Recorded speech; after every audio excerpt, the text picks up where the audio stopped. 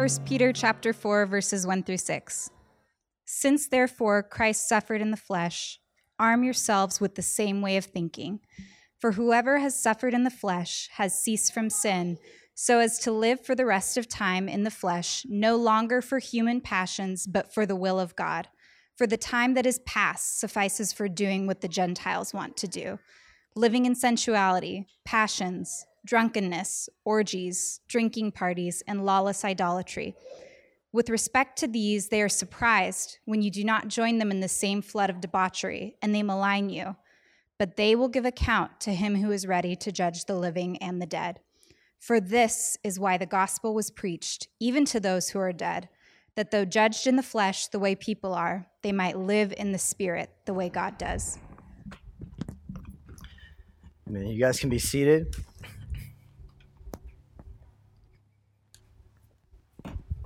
Whoa. All right, since this projector is doing this janky thing, I'm going to try and move this over here. Oh, that wasn't that bad. I asked Matt on the setup team, I was like, how heavy is that thing? You think I can move it by myself? He's like, I don't know, just put your legs into it. So, good pro tip from Matt Bailey. Would you guys pray with me? Father, I thank you so much for just the gift of your word. I pray, Lord, that as we work our way through these 6 verses, that you would soften our hearts to receive your word as true, as good, as beautiful, as desirable for our lives, and that you would just have your way with us, Holy Spirit, as we encounter the truth of the word. It's in Christ's name we pray. Amen. So one of the things that I think we don't spend nearly enough time doing is learning how to suffer well. Right? Learning how to suffer well, especially when you live in the suburbs, like I'm guessing most all of us do here in South Orange County. Like in the suburbs, we either try to play down our suffering, right? Because we want to avoid vulnerability. We try to play it down like, hey, everything's good, right? Or we try to pretend it away.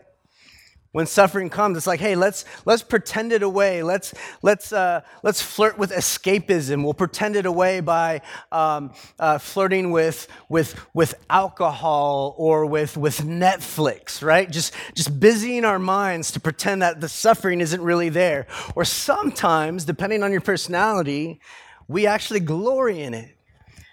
Where we glory in our sufferings, we sort of bathe ourselves in pity and close ourselves off to the world. None of those are viable options for the Christian. The Bible tells us that for the Christian, the cross of Jesus Christ changes everything about our relationship with suffering. It's actually the cross itself, the very symbol and pinnacle of our faith, changes how we relate to suffering. And so letting the cross shape your suffering is one of, I think, the most practical things that we could ever learn. Makes a huge difference in the way that you live your life, the way that you relate to your family, your friends, your witness to the world. All of those things will be affected by the way that you let the cross shape your suffering. I think one of the most important lessons is for us to learn what to do and what not to do when we suffer as it relates to our faith. Jesus, he said, pick up your cross and follow me. And when he said that, he meant that he's going to suffer by picking up his cross, but also that in a very real sense, we're going to have to suffer too. And so the question for the Christian is not if we will suffer, but when we do, how are we going to suffer well? How are we going to suffer in light of the gospel? How are we going to let the cross shape our suffering? And in many ways, the entire book of 1 Peter is like all about that, right? That's why we're calling this series Resilient Hope in Our Restless World. Because we experience restlessness and suffering And we struggle sometimes. We feel this tension with how can we live with hope in the midst of that?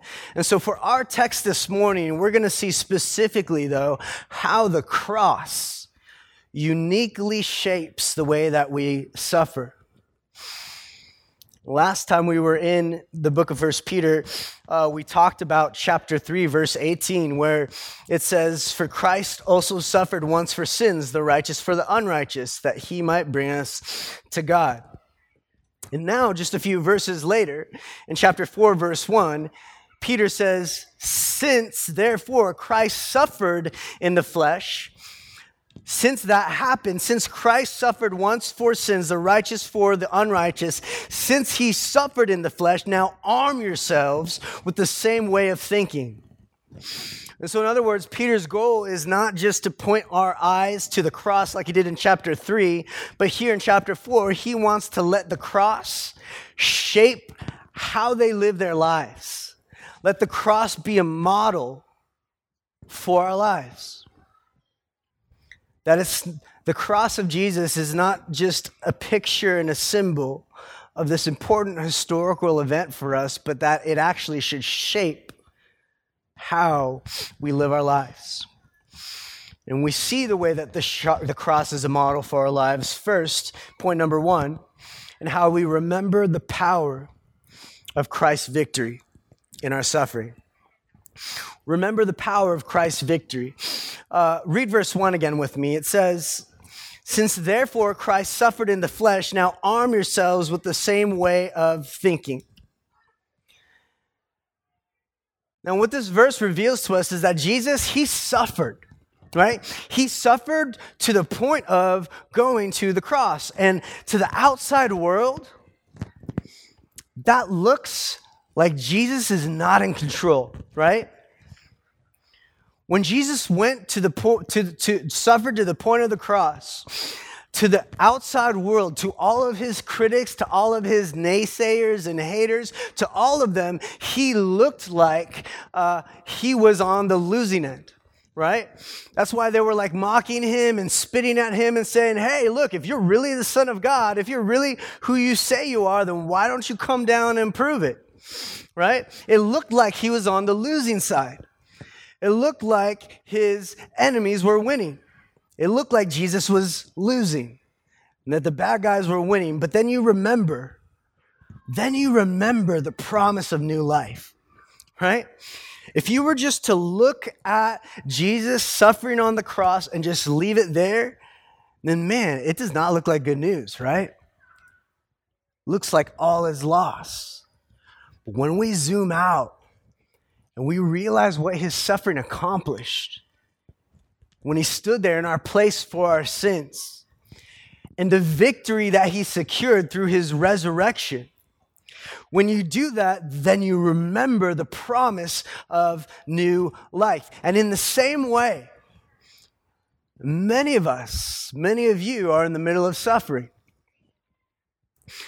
And that suffering might actually be happening because you're following God's will, like what happened to Jesus, or like what was happening to Peter's audience when they received this letter from him. They were suffering for following God's will. Like maybe you're the kind of person where your faith is on display and you're getting mocked because of it. Or maybe you're in this place where you're refusing to take shortcuts in your business or your work and you're suffering financially because of it. It's actually because you're following God's will that you're experiencing different forms of suffering. And so what you need to remember in moments like that is the victory of Christ. That in the same way that the cross is not the last chapter in Jesus' story, your suffering is not the last chapter in yours. Peter says, arm yourselves with the same way of thinking. Arm yourselves with that way of thinking. You know that Christ suffered in the flesh and his suffering led to victory, and so arm yourself with that same purpose. Arm yourself to be willing to suffer in the flesh, knowing that that produces victory on the other side. Now, there's something to be said here about the phrase, arm yourself. Arm yourself. Peter's using a Greek word there, hoplizo. It's the only time that this is used in the New Testament. And it's a word that was actually commonly used in first century Greek writing to describe like when one would prepare for battle. Right? So when you prepare for battle, you take up arms, you arm yourself to get ready for that battle. The key word there is prepare. This is something that you do to prepare yourself for battle. And so the idea is, look, if you want to respond to suffering the way that Jesus did, then now is the time to arm yourself with the same attitude he had. You might not be going through suffering right now. Maybe you are. And if you are, I'm sorry that you're going through that.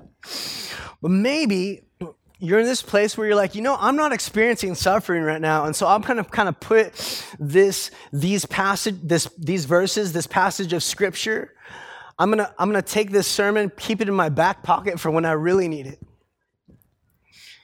No, Peter, when he says arm yourself, he's talking about preparing yourself for suffering. That now is the time to arm yourself with the same attitude Jesus had. You don't prepare for battle in the middle of conflict, do you? No, you prepare before you get into the conflict. You want to know your enemy. You want to know how to protect yourself in the midst of that conflict. You want to know how to carry on through. And so Peter says, arm yourselves with the same way of thinking that Jesus had. And then he continues in verse 1. He says, for whoever has suffered in the flesh has ceased from sin. Now, really quick, this isn't saying that on the one hand, it's not saying that suffering is going to make you great, right? Like it's saying that suffering is something like something great can happen in you through suffering. But he's not saying that he's not promising that, right? He's not promising greatness through suffering in this particular text. He's saying that some suffering can do something great in you if you go into it prepared, if you go into it armed. And so like if you suffer thoughtlessly, without giving it much thought, without giving it much preparation, then he says you can be done in by your sin. And so that's why he says here, whoever has suffered in the flesh, in other words, whoever has died to his old self, has ceased from sin. Now, that doesn't mean that you don't sin again, right? Like the Bible's teaching on that is clear. Like anytime that somebody in the Bible, in the scriptures, claimed to be without sin, the writers and the authors of the scripture said that you were clearly like off base. You were clearly nuts if you think that even as a Christian that you're not going to battle with sin. And so what he means there, though, when he says that whoever has suffered in the flesh, whoever has died to their old self has ceased from sin, what he's talking about is the way that he's talking about the way that we get over the power of sin in our lives. The way that we get over and kill sin's power over us. We do that by thinking about what Jesus did for you on the cross. And he continues now with verse 2. He says, so as to live for the rest of the time in the flesh, no longer for human passions, but for the will of God. What Peter is saying is he's saying, look, like when you experience suffering, your response is really just to walk down one of two paths when you suffer. There's a path of faith or the path of sin. And the path of faith tells us that there's always a level of suffering that we can experience as Christians. Remember, Jesus said that he says, when you follow me, you're picking up your cross to follow me. And so the Christian life is not a life that is separated from suffering. And our passage specifically is talking about the kind of suffering we go through when people mock us, or they malign us, is the word that it uses in the ESV, or malign us for following Jesus. How many of you have ever been like mocked for your faith, for following Jesus? I mean, if you really just think about it, like even just what we believe as Christians, we believe that God created perfect humanity in a garden with these trees, and then the fall happens. But then our jacked up humanity just keeps getting tainted and affected by this sin. And God loves broken humanity so much that he came in the form of a baby through a virgin birth. He died on a cross, a symbol of torture and execution, and he rose from the grave. And that he's right now, after rising from the grave, that he ascended onto heaven, and that right now he's preparing a home for us and is going to come back on clouds to judge all the earth. And look, if you are saved by God's grace, you're hearing that and your heart is getting moved. You're like, yes and amen. But apart from God's saving grace at work in your heart, like that sounds a little whack, right? Like, can we be honest with that? Like, that sounds a little strange. That sounds weird. Apart from God's saving grace at work in our lives. But look, if God has done a work in you, if he saved you, regenerated you, then that is the best news ever. That changes everything. But that's not going to change the fact that people think your faith is strange. It doesn't change the mocking. It doesn't eliminate the trash talk. It doesn't change the predominant cultural views of our faith. And Peter's audience that he was writing to, they were being persecuted for their faith. They were being persecuted in a very real sense of the word. And I'm not saying like man, we feel like when we're asked to put like masks on, right, to walk into a store or to come up here and worship, some people feel like, no, man, that's like persecution. That's not the persecution. Persecution, when we talk about it like in the first century context, it's like, man, lives were threatened. Lives were threatened. People were getting thrown into jail. Like it was persecution in the truest sense of that word. That's what Peter's audience was dealing with. And the fact that they wouldn't give up the faith, even when it cost them popularity, being respected by outsiders, even when it cost them those things, the fact that they wouldn't give up on their faith proved to the watching world how real and how genuine their faith really was. You see, for some of you, you choose to sacrifice what the world values in order to follow Jesus. You give your time to worship on the Lord's Day when your friends just kind of want to hang on a Sunday morning or Sunday afternoon. You give up creaturely comforts like maybe that new car or that vacation home that you've wanted to save towards in order to give to the church or to those in need or those who are suffering. You use your talents, your gifts to serve God and to serve his people. Man, the temptation would be to want to serve yourself rather than to serve others. The temptation would be to leverage all of those things in order to impress those around you rather than getting mocked by them. But refusing to serve yourself rather than others proves that your faith is genuine. Peter says, arm yourselves with the same kind of thinking that Jesus had. Like a weapon you bring into battle. When suffering comes, you take it out of its sheath and you say, you know what? Jesus also suffered in the flesh. And when he did, it looks like defeat, but look at him now. Look at him now. He reigns in victory. You see, having that mentality, letting the cross shape your view of your suffering, is why those first century like apostles and pastors and church planners were like so unstoppable. Like you couldn't touch these guys. Like they were so unstoppable. Nothing could hold them back. They'd be told, hey, you keep doing this gospel work, we're going to stone you. We're going to hurt you. We're going to beat you. And they'd respond and say, you know what? The sufferings of the world don't compare to the glory that's going to be revealed. And then people would respond and say like, all right, well then we're going to kill you.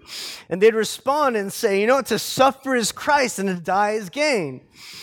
And they're like, all right, you know, we're not just going to kill you, we're going to crucify you, right? We're going to execute you in front of others. And they'd respond and say, yeah, you thought that would stop Jesus, but how did that work out for you and against his movement? And so then they'd say like, all right, well then we're going to shut you up by throwing you in prison, putting a guard outside your door. And they're like, all right, it's great. I got some writing to catch up on anyway, right? Like no matter what you threw at them, they saw their suffering shaped by the cross, shaped by not only the suffering of Jesus, but the victory that he received on the other side. And in the same way that Jesus saw suffering for the will of God and for the love of others as a privilege to walk through, we can too, when we let the cross shape our suffering. When we're able to see beyond what's right in front of us, the difficulty, the trial, the suffering right in front of us. When we look beyond that to the hope on the other side, just like Jesus did, we can not only endure through our trials and suffering right now, but our suffering gets entirely rewritten. It takes on a whole other flair and story to it. This leads us into our second point. I want you to see how Peter also helps them remember the pool of present temptation. Number 2, the pool of present temptation in the midst of suffering. Remember, we said when you suffer, there's really 2 paths on how you can respond. There's the path of faith, and there's a path of sin. And Peter alludes to that second path when he in verse 3, when he says, "For the time that is past suffices for doing what the Gentiles want to do, which is living in sensuality and passions, drunkenness, orgies, drinking parties, and lawless idolatry." Now, sometimes we look at lists like that and we think, oh, hey, that doesn't describe me, right? So I'm good to go, right? Sometimes we look at lists like that, sensuality, passions, drunkenness, orgies, drinking parties, and lawless idolatry, and we think of the people out there, right?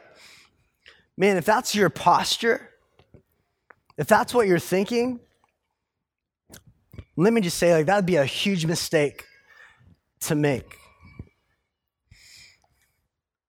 Because I think if we slow down a little bit and look at what's behind all these words, we can see a little bit of ourselves in most, if not all of them. That word sensuality that Peter uses, what does that mean? It means to go wherever the physical desires of your body leads you. And so if I find pleasure in food, it doesn't make a difference if I'm hungry or not, if it's good for me or not. If I feel this physical urge to indulge, I'm just going to do it. If I have a desire for sex, I'm going to get it, right? I'm going to get it, even if it could be like the secret moment, this private moment when no one else is around. Like, I'm going to satisfy that desire in me. If I love the attention of others, I'm going to work my way to the center of the room. I'm going to find myself in conversations putting others down, trying to control the moment so people think much of me. And so when we zoom in on that word sensuality, going wherever the physical desires of our body lead us. And we rephrase that to ask ourselves, where is it in your life that you just lack self-control with your body? That you lack restraint? Could it be your relationship with food, your relationship with money, your anger, your tongue? Peter's saying, no, the Gentiles, in other words, those who are outside of the faith, they're the ones who are living in that. They're the ones who are doing that. Or what about the sins of passion? Passions. Now, passions, when he talks about passions there, he's talking about like desires that dominate you, right? Desires like anger, hatred, passion, to where you're so moved, your heart is so riled up that it starts to dominate your language and the way that you treat others. When we look at the word drunkenness, these are sins of addiction. Maybe ask yourself, what is it that I have that I'm prone to be addicted to? Maybe it's a substance like alcohol or like drugs, prescription drugs or over-the-counter drugs. Or maybe it's something like Netflix or Hulu or Amazon Prime. Orgies, sexual sins. What sexual sin entices you, right? Like, I hope no one's on like the orgy group on meetup.com here, right? But like, man, most of our sexual sins are secret sins, What are those that entice you? Drinking parties. This could be rephrased to just be like social sins, right? What are the social sins that tempt you? To where you're more concerned about pleasing the men and women around you than you are for pleasing God. You're more concerned about being liked and accepted by others than you are belonging to God's family. And then he lists the word lawless idolatry. And really, like, lawless idolatry is kind of be like the junk drawer that all the others can fit inside too. Like, when you add all these other things up, what you have is the idol of self. That you're not serving God and acknowledging his position over your life, and you're putting yourself there instead. Tell me the idol of self is not a temptation of yours. To some degree, to some form, to some fashion, we're tempted by lawless idolatry too. And so, man, when we look at lists like that, when Peter says the time that has passed suffices for doing what the Gentiles want to do, which is living in sensuality, passions, drunkenness, orgies, drinking parties, and lawless idolatry, let us not get to the end of a list like that and think, cool, I'm better than that. Let's take a moment to stop, drill in, dig down, and ask ourselves, like, hey, is there anything in me that struggles with the same root idolatry issues that lie below each and every one of those? You see, and this is what suffering does. Suffering puts us at where the path diverges.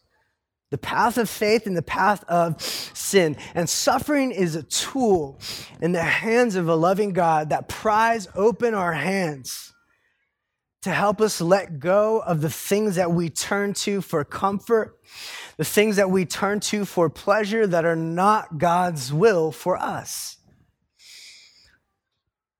Suffering helps us to let go of those things and to grab hold of the work of the kingdom.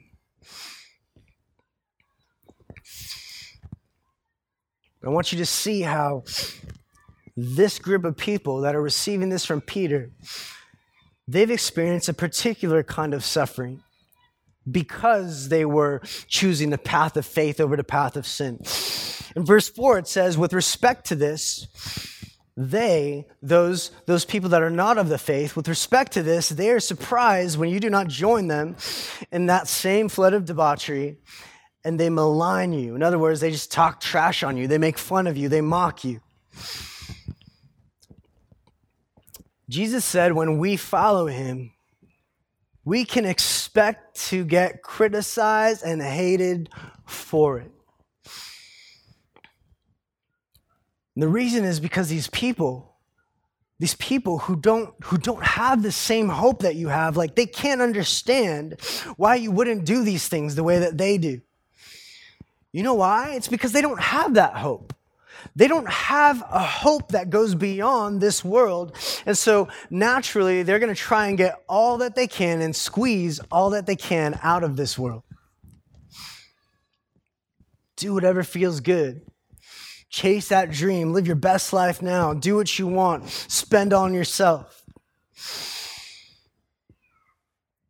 You see, if you aren't a citizen of God's kingdom, then you're going to invest all of who you are in the kingdom of the world. But if you are a citizen in God's kingdom, then you're going to live for Christ and his kingdom in all that you do. But that disturbs people. That makes people uncomfortable. It tells them that the whole basis of their life is off.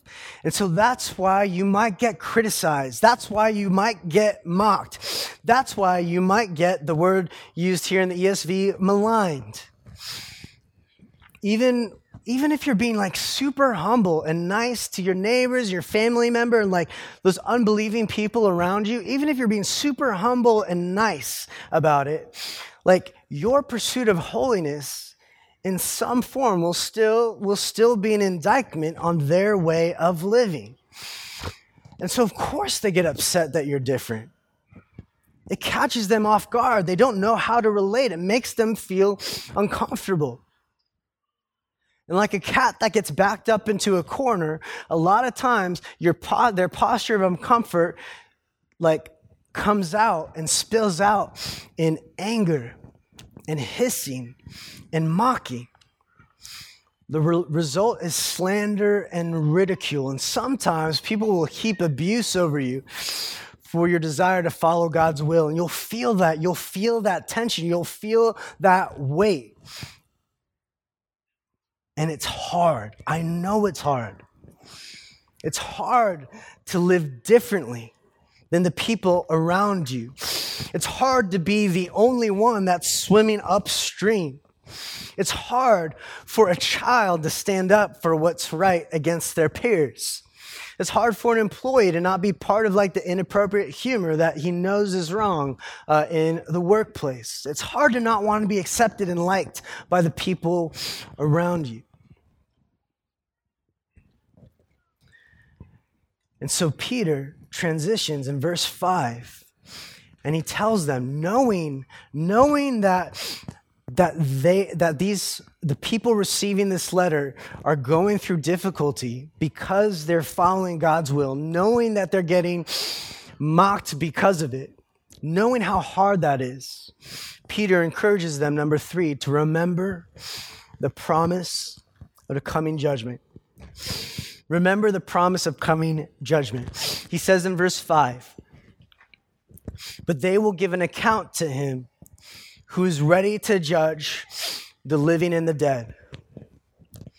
Now, this is one of those verses that kind of can make us squirm sometimes because it makes us, it can feel uncomfortable. But I want you to remember that we serve a God who is good. We serve a God who is beautiful. He is right in all that he does, and he is completely and utterly holy. He's a holy God. He's the very definition, as our holy God, the very definition of all that is good, all that is true, all that is beautiful, and all that is just and right. And through the cross and resurrection, Jesus, he secured the renewal of all things when all evil would be finally defeated and his enemies would be finally silenced. And this world, from that moment, from the moment of Jesus' resurrection and ascension, from that moment forward, the world is marching towards final justice. What does that mean? It means that there's going to be a day where your faith and your suffering and your obedience in the midst of trials and tribulations, your faith in the middle of the furnace will be vindicated. It'll be vindicated. There will be a day when every mocker will be silenced, defeated, and judged by Christ. And so we can live with hope knowing that our stories are not stuck in this chapter of suffering. Our suffering isn't meaningless, and the Lord, He's our vindicator.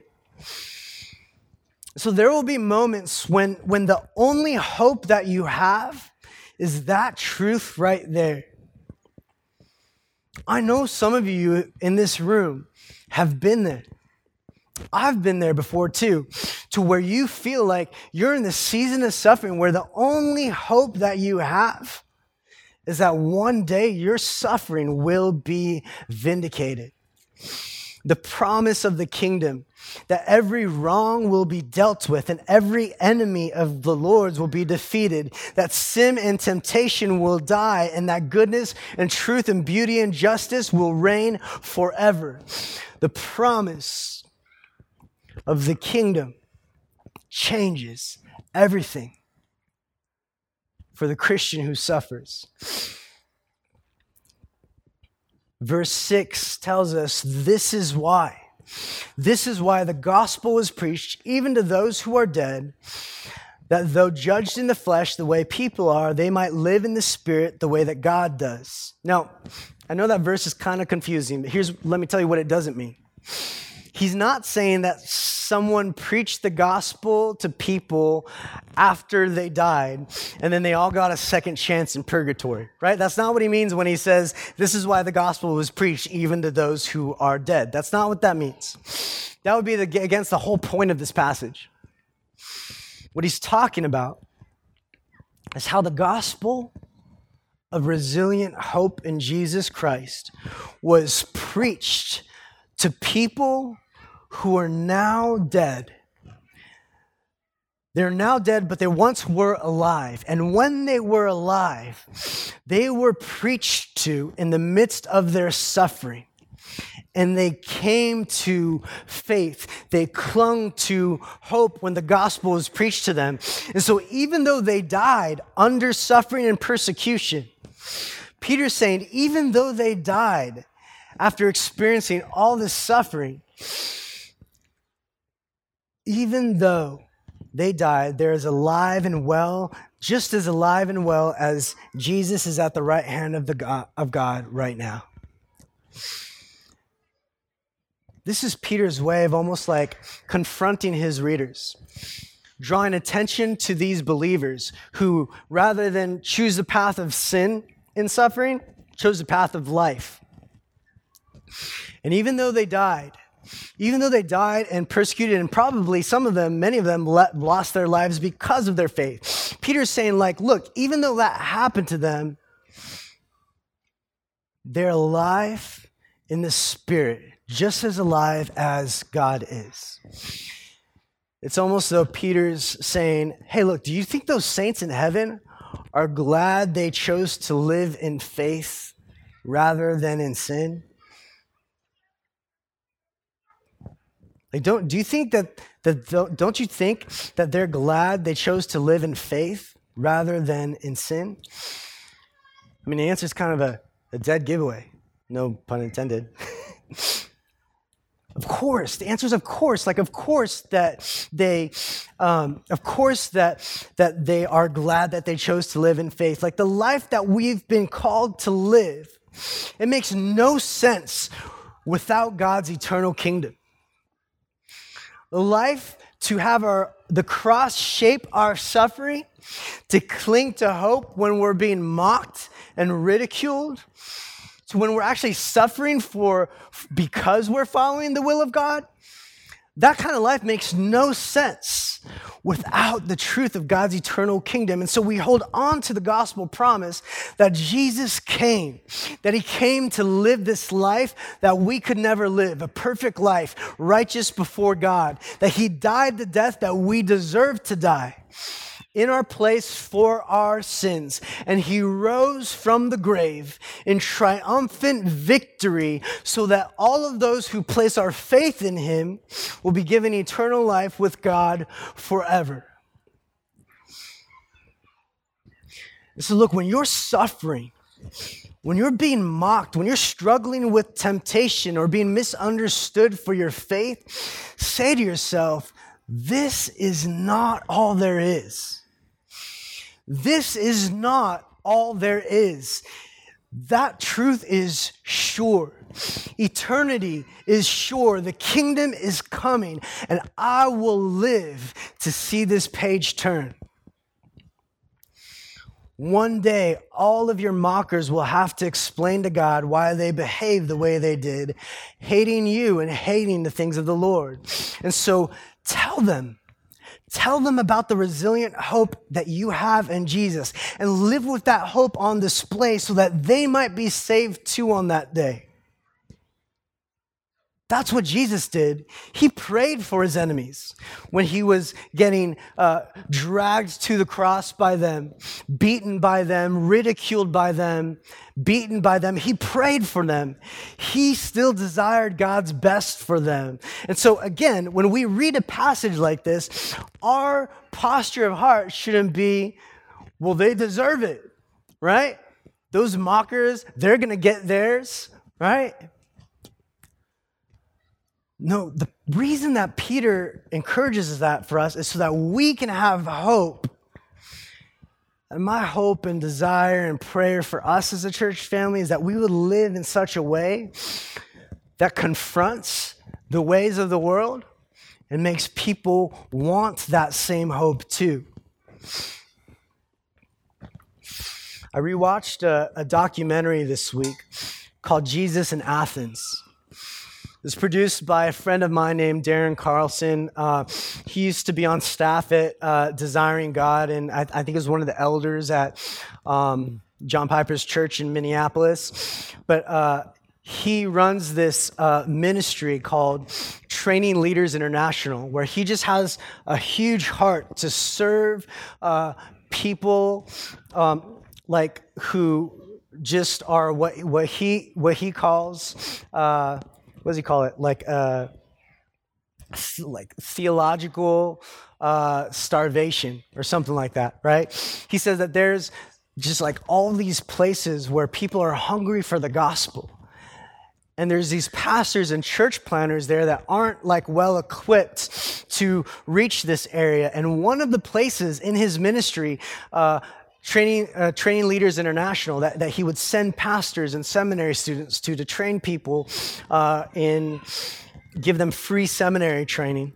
One of the places that he just fell in love with is Athens, Greece.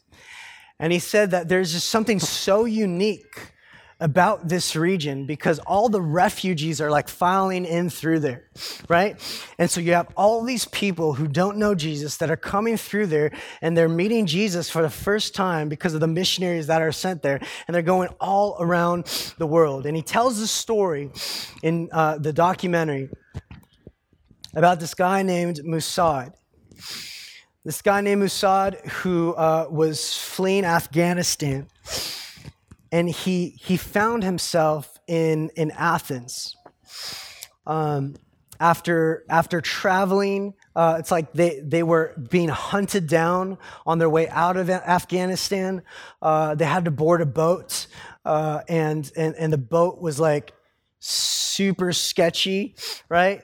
Like max capacity 20, and there's like 50 people on that boat, right? And so it's him and his wife and their two little kids. Like their smallest kid like almost died like on the boat because the waters were so choppy and it was just out of control. But they eventually make their way into Athens. And he grew up in a Muslim home, and so he's a professing Muslim. And he's there in Athens. and he just gets exposed. I won't share the whole story with you because you guys should just watch it. It's actually on Amazon Prime. Jesus in Athens. You should look it up this week. But he comes to faith in Christ in Athens. And he's so excited. He calls up his brother. And his brother responds. His brother responds to him, saying, "You're a Christian now? You're getting baptized? Brother, you have brought shame upon our family. Don't talk to me again." And he just hangs up on him. His wife that he traveled to Athens with said she was interviewed on the documentary, and she said to him, she said to Masad, "You know what? Like, we went through so much to get here, to find safety for our family. We almost died. We almost got murdered. We were getting chased and hunted down. But now you've chosen to forsake Allah and follow the God of Jesus Christ." And she says it would have been better if we just died at sea. She wanted nothing to do with him. But then, in the midst of all this hatred he got from his family, and he tells a story in the documentary. It's super moving. He just talks about the way that he just desired to serve his neighbors and serve his family. And his family started to notice this real change in his life, this resilient hope in the midst of the worst of circumstances. They lived pretty well in Afghanistan, but here they had almost nothing in Athens. And in the midst of that, and the sickness and all the trials they were going through, he had this resilient hope, and eventually his wife came to faith.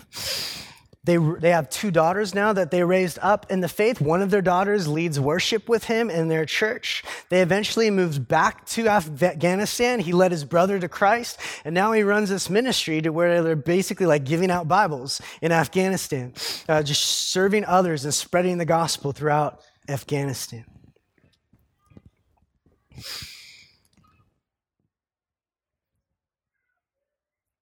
But man, I want you to imagine how different Musad's story would have been if in the midst of the mocking and the maligning and the persecution and the ridicule, if he was just man, is this worth it?